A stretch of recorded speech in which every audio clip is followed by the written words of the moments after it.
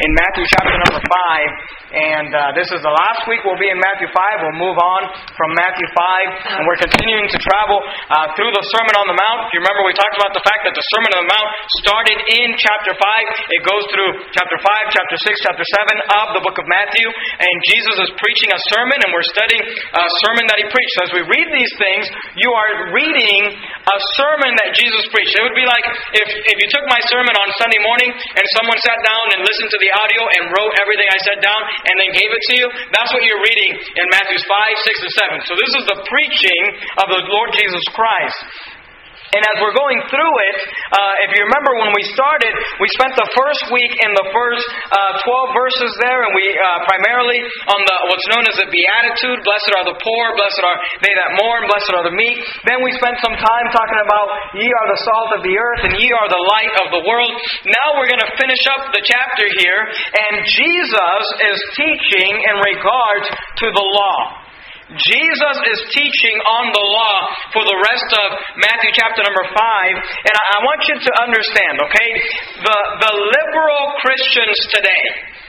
And you say, who are the liberal Christians today? Those that don't want to preach on sin, those that don't want to preach the Bible a lot, those that, you go to church and it's like an hour of music and then you get like a 10-minute sermonette, you know what I mean? You get, they use one or two verses and they just kind of, give you something to think about and they want to share and they're not really preaching. The liberals today, they teach this philosophy that you and I, as New Testament believers, have no need for the law. They'll say the law was for the Old Testament believers. The law and they'll also make it sound, they'll say like, the God of the Old Testament was this angry God. He was this mean God. He just made people, follow the law. And they'll say, today we're not under the law. We're under grace. And by the way, mankind has always been under grace. The Bible says Noah found grace in the eyes of the Lord. I mean, Noah's pretty Old Testament. I mean, you don't get very far into the book of Genesis. And by the way, the fact that any of us wake up just alive, the fact that God doesn't strike us dead, just for every sinful thing we do, just proves that we're all under the grace of God. But you know what? Just because we're under the grace of God doesn't mean that we can just throw the law away. And I want to teach you about the importance of the law. And really, what I want to teach you tonight is just what Jesus taught about the law. Because remember, we're just reading the sermon of Jesus, right? So, what did Jesus teach about the law? I want you to see a couple of things. Are you there in Matthew chapter 5? Look at verse number 17. Now, notice what Jesus says. Matthew 5:17. What did Jesus teach about the law? Matthew 5:17 says, think not, keep in mind, this is Jesus preaching. If you got a red letter edition Bible, the words are in red. These are the words that Jesus verbally spoke while on earth, in the flesh. He says, think not that I am come to destroy the law. Now, so did Jesus come to destroy the law? No. He said, don't think that. He said, I don't want you thinking that I came to get rid of the law. He said, or the prophets. Now notice what he says. I am not come to destroy, but to fulfill. He said, I didn't come to destroy the law. He said, I came to fulfill the law. Now here's the thing. The liberals, here's what they'll say. They'll say, see, Jesus fulfilled the law, so He fulfilled it, so we don't have to worry about it. Okay, now here's the problem with that, okay? The word fulfill can mean a multiplicity of different things, alright? So what we need to understand is, what does the word fulfill mean in our Bible? I mean, specifically in our King James Bible, the King James translators, what did they mean when they translated that word fulfill? Now, something that I do to try to study Scripture, sometimes I'll look up the word just every time it appears in Scripture to kind of get the context of it. But something else you can do, and I wouldn't advise you doing this unless you know what you're doing. But another thing you can do is you can look up the word. The actual Greek word that it was translated in. I'm not going to tell you to go back and look at the Greek translation because you don't speak Greek and I don't speak Greek, all right? And don't try to act like you speak another language when you don't, And all these preachers that get up and try to tell you, well, in the Greek it says they don't speak Greek either. You know, we were a couple weeks, last week we were over there talking to one of the pastors in this place, and we were talking to him about the Bible. And he says, "Well, I like to I actually like to read it in the Greek." Because he was trying to like badmouth the King James Bible. He's like, "I like to read it in the Greek," and I was just like, "Mm-hmm." And then he kept talking, and I said, "So do you speak Greek?" And he's like, "No." I'm like, because you speak English. You know, you should try reading the Bible in the language you speak, okay? But anyway, I'm not preaching on the King James Bible. But I want to say this. Here's what you can do, is look up the Greek word and then see how it was translated throughout Scripture. Because here's what you got to say. Sometimes in the Bible, the same word is not translated the same in every passage. Do you understand that? Now, that's not a mistake in the King James Bible. That's just translation. You can translate, if I was to say something to you in Spanish, you could translate the same words in different ways in English and they would all be accurate. Now, when I look up the word fulfill, how it was translated, that same word, how it was translated throughout the Bible, here's other ways the same word was translated. I'm not correcting the King James Bible. I hope you understand that. I'm just explaining to you. The King James translators saw this word, and they translated it fulfill. Okay? I want to give you some examples of other ways how they translated that word. They use it in Scripture like this: to make full, to fill up, to accomplish, to supply, to bring to perfection, to bring to completion, or to complete. Okay, here's what I'm trying to get you to understand. The liberal says, see, Jesus came to fulfill the law, so when He fulfilled the law, then we don't have to fulfill it. But that's not what's meant by the word fulfill. What the word fulfill means is to complete. Here's what Jesus was saying. He was saying, look, you've got the Old Testament law, but He's like, you only got half of what you need. He said, I came to give you the rest. I came to complete it for you. I came to supply you with more. I came to accomplish it. I came to fill it up. He's like, you're only full about halfway. Let me fill you up. I'm going to fulfill what you need to know about the law. And you will see as we go through this passage, Jesus does nothing to destroy to the law, but here's what He does do. He adds to it. I mean, as you go through it, He's just making it more strict. So don't let a liberal tell you, Jesus fulfilled the law, so He fulfilled it, so you and I don't have to. Don't worry about the law. Go ahead and get drunk. Go ahead and get high. Go ahead and live in fornication. God doesn't care. Jesus fulfilled the law. What it's meant by Jesus fulfilling the law is that He came to complete it. He came to perfect it. He said, you've only got some of what you need. He said, let me give you the rest. That's what Jesus did. Let me prove it to you. Before we get into that, look at verse 18. Jesus said, the liberals say, the law, we're not under the law. And the Bible does say we're not under the law, but I'll explain to you the context of that in a minute. The liberals say, we're not under the law. We don't need the law. Okay, well, Matthew 5:18 says this. Jesus said, for verily I say unto you. Now notice what He says, till. The word till means until. Okay? Till heaven and earth pass, one jot or one tittle shall in no wise pass from the law till all be fulfilled. Okay, so Jesus said, the law will not pass until heaven and earth pass. He said, till heaven and earth pass, one jot or one tittle shall in no wise pass. So here's the question I have for you. Has heaven and earth passed? I mean, has Jesus came back and destroyed the heavens and destroyed the earth? Are we in New Jerusalem right now? Are we in the new heaven and in the new earth right now? No, we're not. Heaven and earth haven't passed, so guess what? The law hasn't passed either. Right.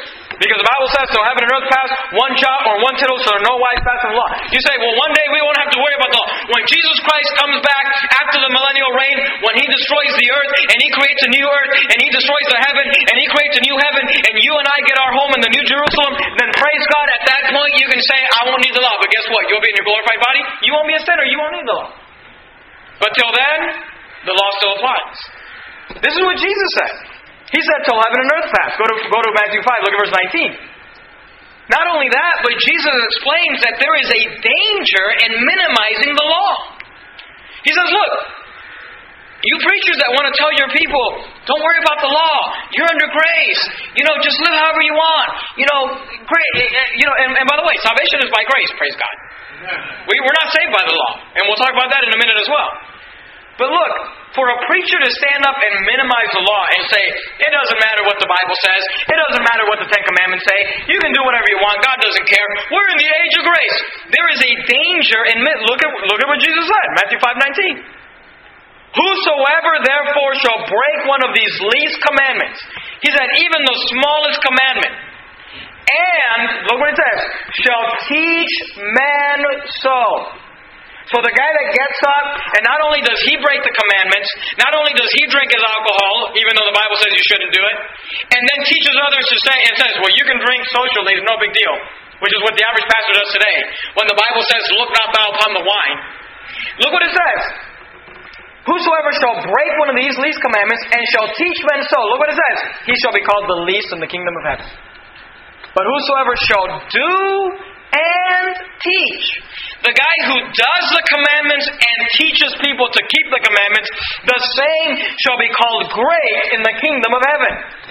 Look, if you consciously break God's laws and you teach people to break God's law, and you go around and tell people, oh, no, Pastor Jimenez, he gets a little carried away. Don't you worry. God doesn't really care. Look, you're gonna be Mr. and Mrs. Least in heaven. And those of you that do, that's how you live your life. And teach, that's you preaching, that's you going soul winning, that's you teaching your children, that's you teaching young believers. Hey, you're going to be called Mr. or Mrs. Great in the kingdom of heaven. Look, I don't know about you, but when I get to heaven, I don't want God to be like, you're Mr. Least. You know what least means? It means the smallest amount. And here's what Jesus is saying. Look, he said, I understand. You got to understand this, okay? Jesus is not a communist. What do you mean by that? You and I get this idea.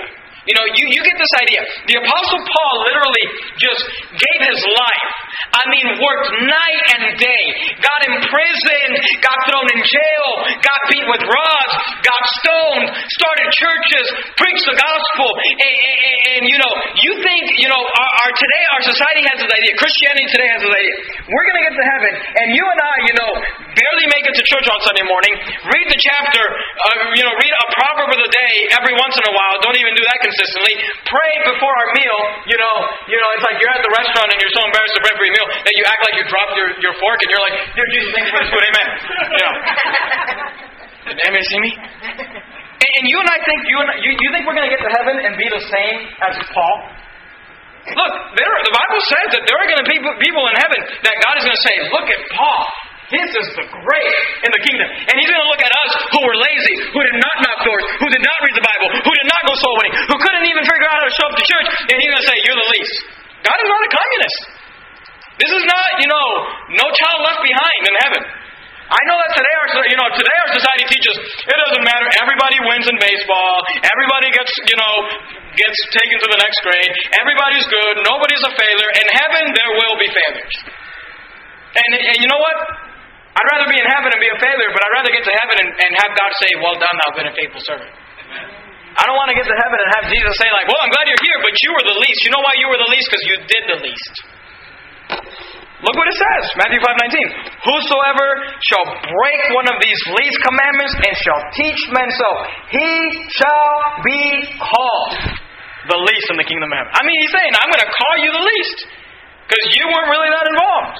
But whosoever shall do and teach, the same shall be called great in the kingdom of heaven. You got to ask yourself this question. And look, my job as a pastor is just to preach God's word. Honestly, I love you. I pray for you. And to be honest with you, don't take this the wrong way, but I don't really care what you do. I do care what you do, and your sin hurts me and burdens me. But at the end of the day, look, I can only do what I'm going to do.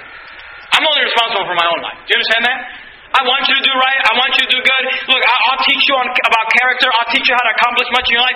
But what you do with your life, look, you'll stand before God for what you did in your body. I'll stand before God for what I did. I'm not going to stand before God and say, well, I didn't teach him. I'm going to make sure I can say, hey, God, I taught him. If they went to Verity Baptist and they never won a soul to Christ, it wasn't my fault. I gave them every opportunity they could. The question is, what are you going to do with it? Do you want to get to heaven and just be Mr. Least? Because I don't.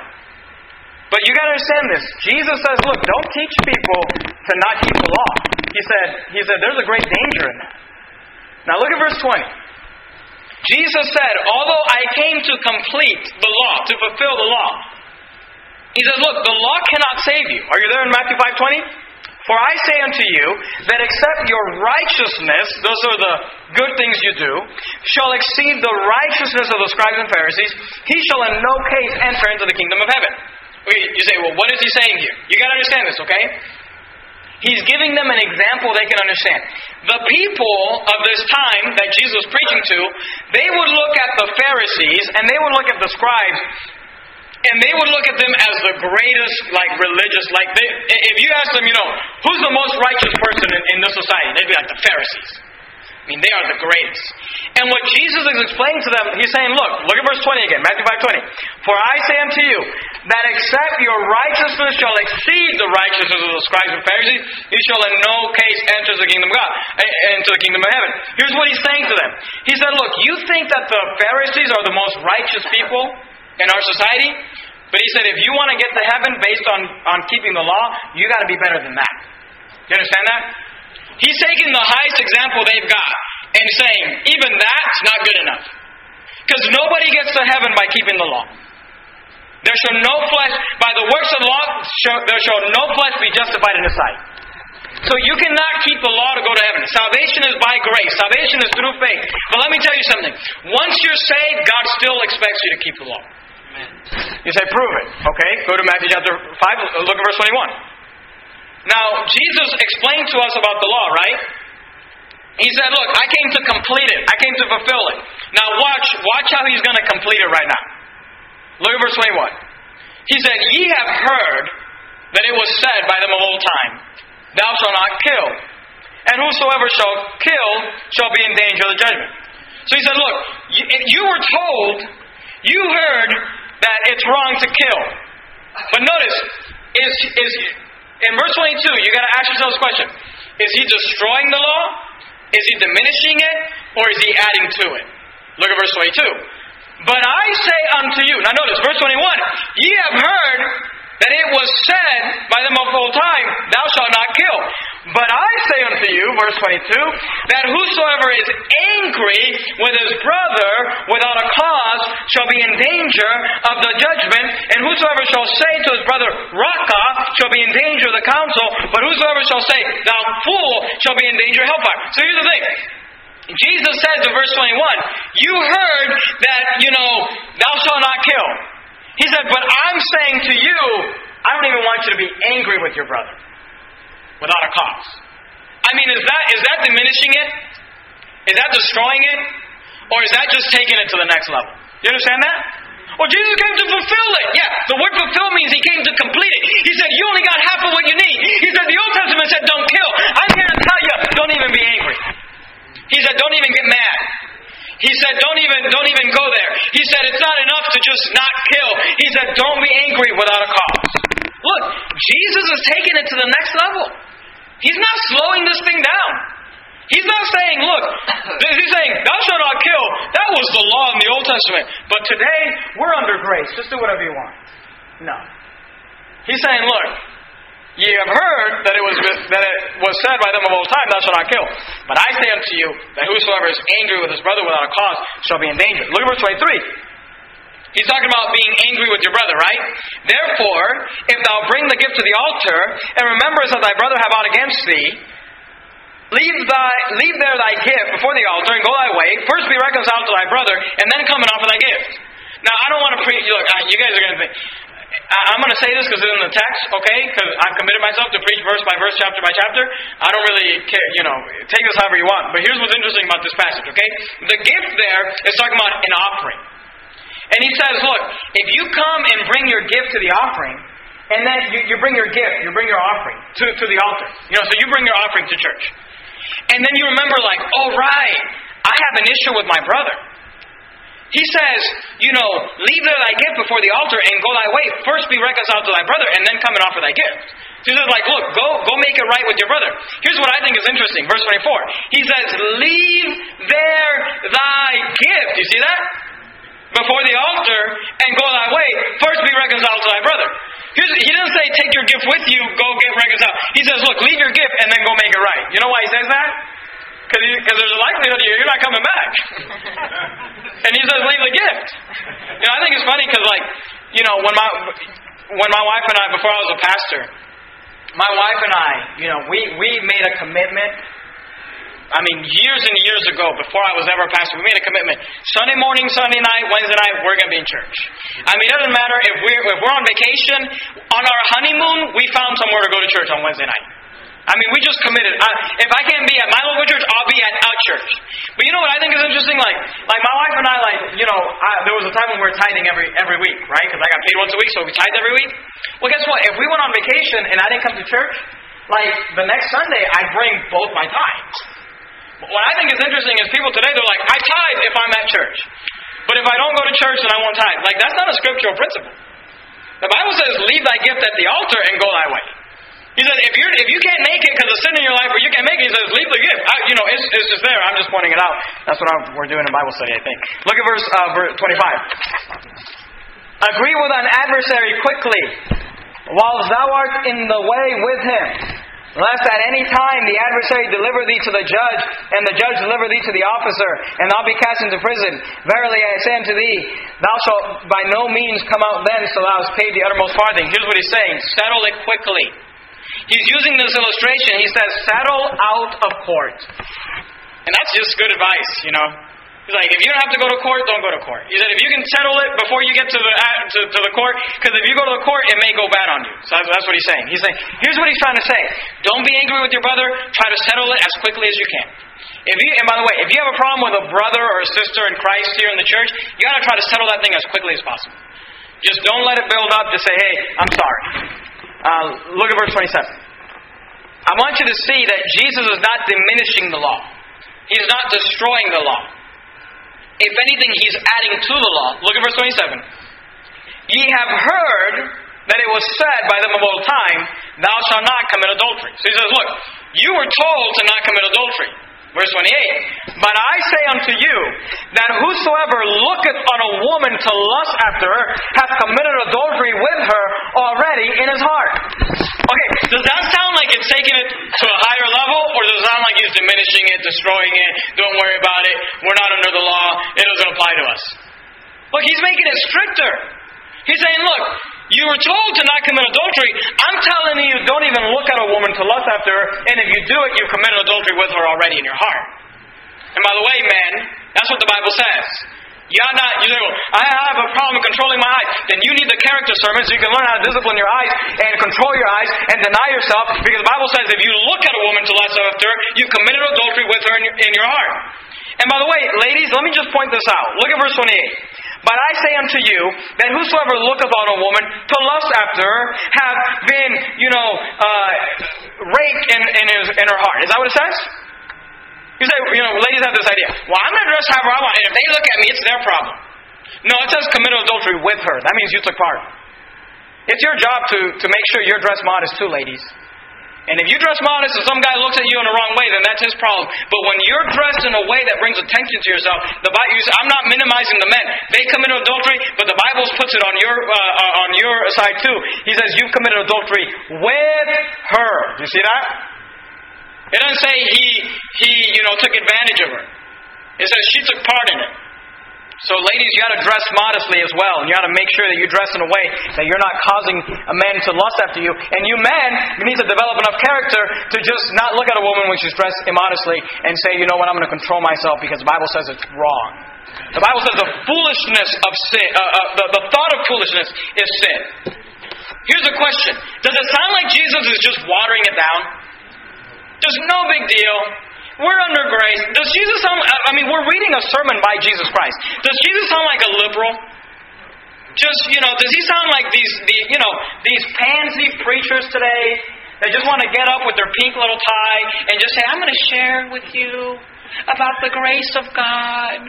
God loves you. That's what Jesus is like. Look, you've heard to not commit adultery. I'm telling you, don't even look at a woman. Jesus is just laying it out. He's not diminishing it. He's not destroying it. He's not fulfilling it so that you don't have to worry about it. He says, I'm filling it. He said, it's only halfway full. I'm going to give you the rest. You've heard not to kill. You've heard not to commit adultery. Let me take it to the next level. That's what he's saying. Look at verse 31. It hath been said, whosoever shall put away his wife, let him give her a writing of divorcement.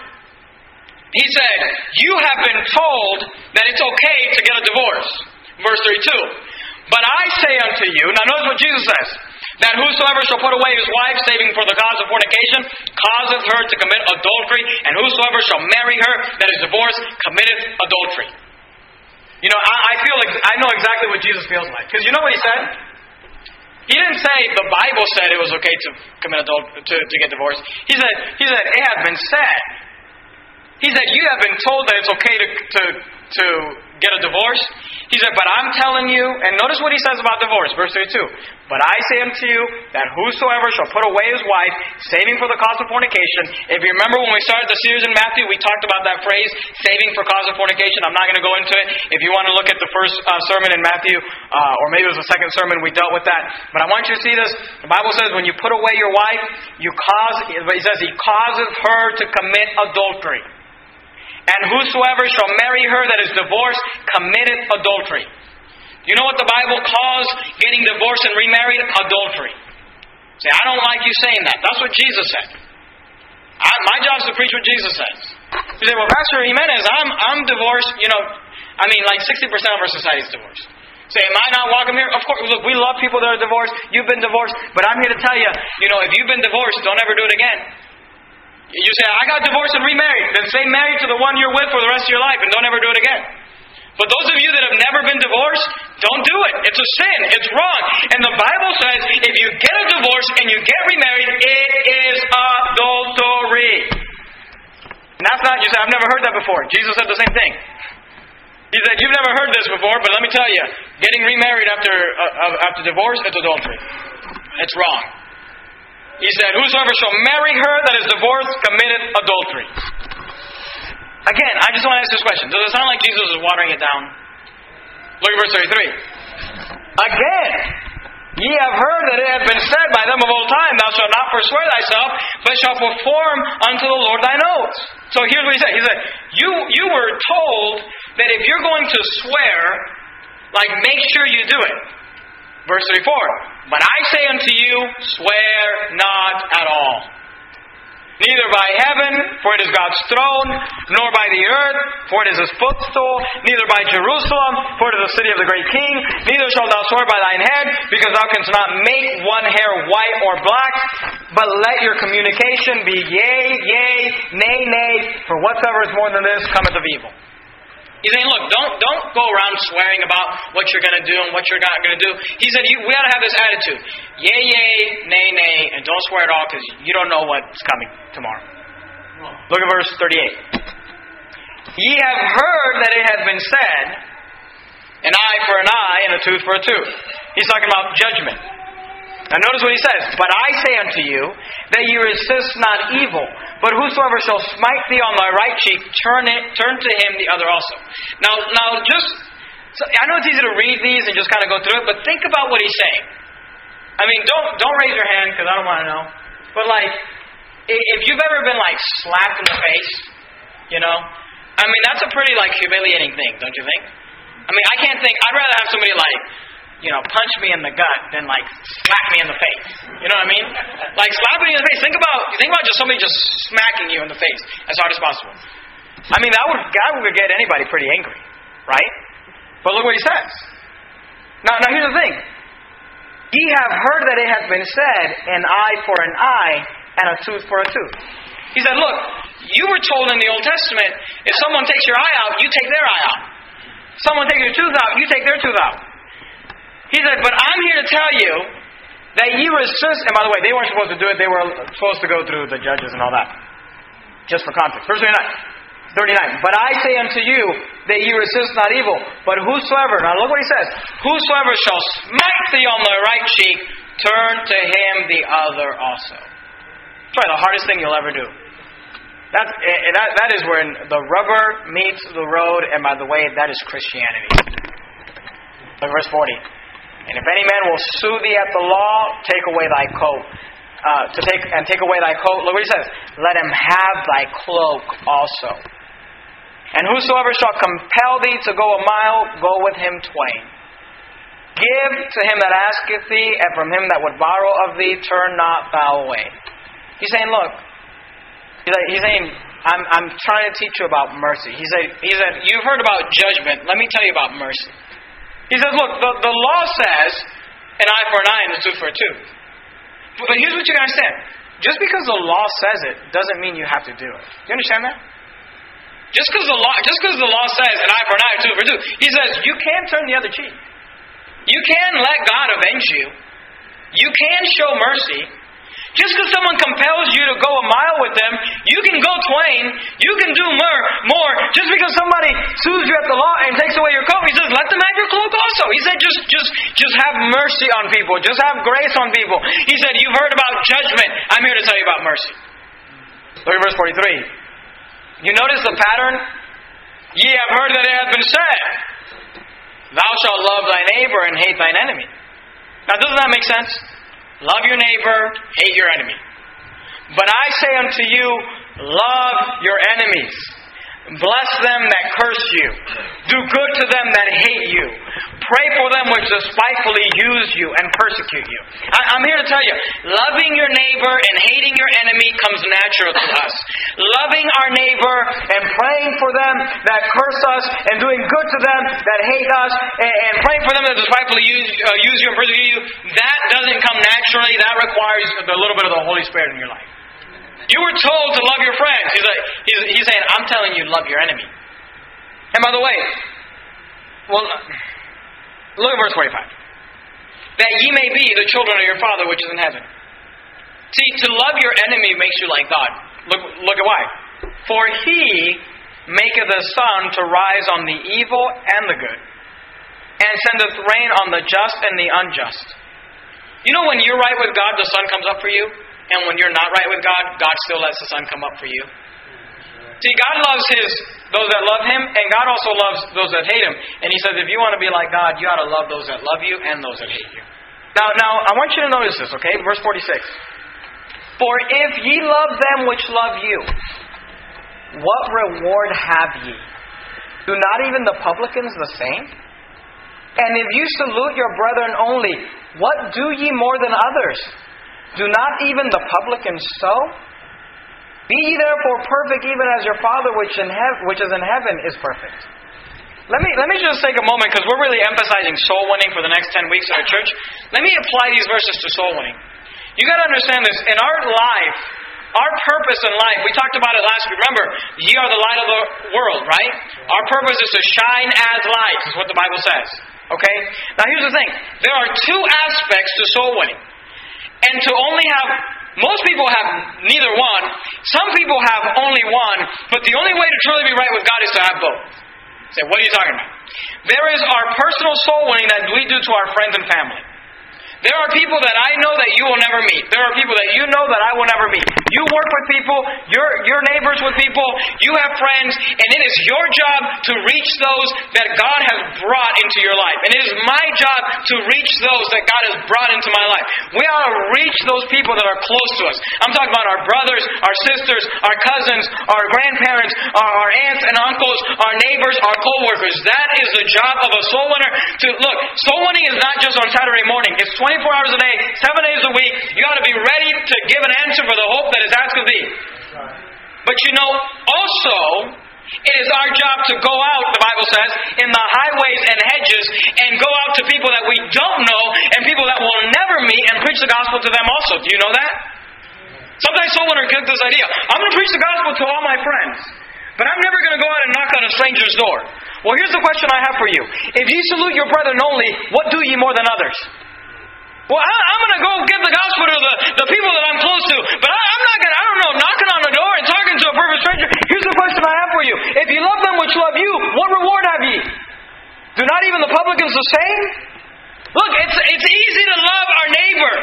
And we ought to love our neighbor and preach to our neighbor. But we got to go and knock on the door and preach the gospel to the people that don't love us. And the people that slam the door in our face. And the people that, curse us out. And we got to go love those people also. And if all you do is talk to the people that you're close to, what do ye more than others? Not even the publicans so. Keep your finger there in Matthew. Go to John real quickly. We're almost done. We're literally done. I'm going to show you 2 verses and we're done. Our expectation in regards to the law. Here's what you got to understand. We've been talking about, what did Jesus teach about the law? Here's what Jesus taught about the law. Jesus' teaching is between the correlation of love and the law. What do you mean by that? Here's what Jesus is saying. We ought to not only keep the law, and we should go above and beyond the law. He says the law says an eye for an eye and a tooth for a tooth. And by the way, the Old Testament, God said an eye for an eye and a tooth for a tooth. He said, but I say unto you, love your enemies. He said, turn the other cheek. Here's what he's saying. Our motivation for keeping the law should not be because I have to, because God makes me. Do you understand that you don't have to do anything? Do you understand that salvation is by grace through faith? Do you understand that the Bible teaches eternal security? Do you understand that you can literally go do whatever you want, and if you believe on Jesus Christ, the Bible says you are still saved? So why would we keep the law? Out of love. See, the liberals, they hate the law. Why? Because they have to do it out of I don't want God to send me to hell. Well, guess what? Jesus died on the cross for my sins. I accepted Him as my Savior. I'm not afraid of going to hell at all. That's kind of arrogant. I accepted His gift. I was saved by grace. When I keep the law, I don't do it because I'm afraid of God. Whenever you keep the law, you ought to do it out of love. And if you love people, then guess what? You will turn the other cheek. If you love people, then guess what? When they sue you for your coat, you'll give them your cloak also. When you love people, if they compel you to go a mile, you'll go with them twain. Are you there in John chapter 14? See, the liberals say, we don't have to keep the law. We're not under the law. Look, I'm not under the law because guess what? If I don't keep the law, I still go to heaven. I'm not under the law, but I get to keep the law. Are you there in John 14? Look at verse 15. This is what Jesus said. If ye love me, keep my commandments.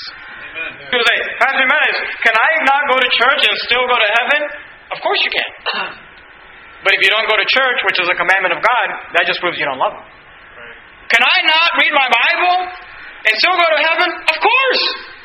But if you don't read your Bible, which is a commandment of God, that just proves that you don't love Him. Right. See, you say, well, in the Old Testament, here's what you understand. We are motivated by love to keep the law. He said, I didn't come to diminish the law. He said, I came to perfect the law. Now go to Proverbs real quickly. I told you we were going to look at two passages. We're done right here. Proverbs in the Old Testament. Here's what the liberals say. And they won't actually say these words, but here's how they act. They act like the God of the Old Testament was this mean, angry God. He will strike you dead. He is so mad. He destroyed the world with a flood.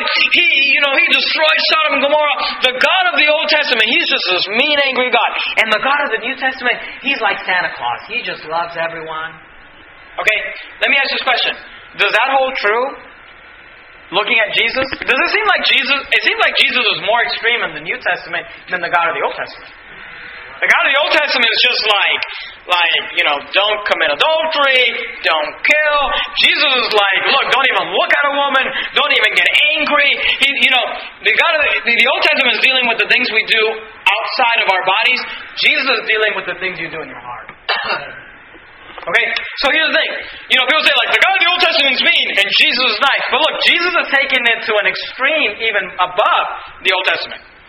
But guess what? Are you there in Proverbs 25? Look at verse 21. Let me show you this. Tell me if this sounds like something we just read out of Matthew 5. Proverbs 25:21. If thine enemy be hungry, give him bread to eat. And if he be thirsty, give him water to drink. Doesn't that sound like it would just fit perfectly in Matthew 5? I'm here to tell you, it's a hoax. This whole thing about, in the Old Testament they have to follow the law, and in the New Testament we're great, is not true. In the Old Testament you were told to love your enemy, and in the Old Testament you were told to keep the commandments, and in the New Testament you're told to love your enemy, and in the New Testament you're told to keep commandments. The Bible says Jesus Christ is the same yesterday, today, and forever. God is the same all the time. You're supposed to always keep the law, and guess what? You're supposed to always love people. Salvation has always been by grace, and it's always been God. Period. This whole idea. In the New Testament, we love our enemy, and in the Old Testament, we hate the enemy. You're told to love your enemy in the Old Testament too. Now, here's the last concept I want you to understand, okay? In Matthew chapter 5, we have the first sermon that Jesus preached, okay? And I'm not saying it was chronologically the first sermon, but it's the first sermon you read of Jesus in the New Testament. Do you understand what I'm saying? I mean, when you get to Matthew, God put this one right there, right in front. For us to get right, as soon as you begin Matthew, you start reading the New Testament, this is the first time you hear Jesus preach. And here's what He's saying. Jesus is teaching us to take things to the next level. Don't just get by with what you can do. People have this idea. Well, what can I do and still be right with God? No. Okay, Pastor, you said that I should dress modestly. Well, how short can it be? What's the extreme? Look, you gotta just go the extreme. Just try to be as godly as possible. Okay? Jesus teaches this concept. Okay? He wants us to be going forward, not backwards. Jesus was taking Christianity to the next level in Matthew chapter 5. I mean, would you agree with that? He's taking it to the next level. He's saying, look, we're going forward. Now here's the thing. In your life, you ought to be going forward in your life. If you're going back, guess what God calls that? Backsliding. And in our lives, we ought to take time to inventory our lives. In our Christian lives, if we're ever doing less than we were doing before, guess what? You're backsliding. You say, I used to go to church, Sunday morning, Sunday night, Wednesday night. Now I kind of go every once in a while. Guess what? You're backsliding. I used to go on Wednesday nights, but now I don't go on Wednesday nights. You're backsliding. I used to read the Bible every day. Now I read it every other day. You're backsliding. You understand that? Whenever you're doing less than what you were doing before, God expects you to every day be going forward, be doing more, be accomplishing more. And that's what Jesus was talking about. He said, this is what you heard. He's starting His ministry on earth. And He starts by saying this. You heard these things, let's take it to the next level. And that's how you and I ought to live our lives. Today I did this, tomorrow I'm going to do more for Christ, more for God. Get more right with God. Accomplish more, win more souls, be more faithful to church, get more people saved. We ought to be taking things to the next level. Let's bow our heads and have a word of prayer. Heavenly Father, Lord, thank you for our church. Thank you for allowing us to be able to study the book of Matthew, and specifically chapter 5, and to be able to study about Jesus, and just to say, Lord, He's not diminishing it. He's not minimizing it. He's not telling people it's okay to live in sin. He's telling them, you need to get more right with God. You need to accomplish more with your life. And Father, I pray you'd help us to meet the standards of Jesus Christ. Help us to get right with you. Lord, help us not to be going backward. If there's an area in our life we were doing something and now we're not, help us to get back to that place. To always be going forward for the cause of Christ. Because as soon as we start sliding back, we start dying. As soon as we start sliding back, we start getting less and less right with you. Lord, I pray that you would please help us. I pray that you would please bless us. I pray that you'd be with our church people here, Lord. I pray that your Holy Spirit would help them, Lord, to apply the lessons that were taught from Scripture and to get the heart of Jesus. And the heart of Jesus is to take things to the next level. We love you, Father. In your precious name I pray. Amen.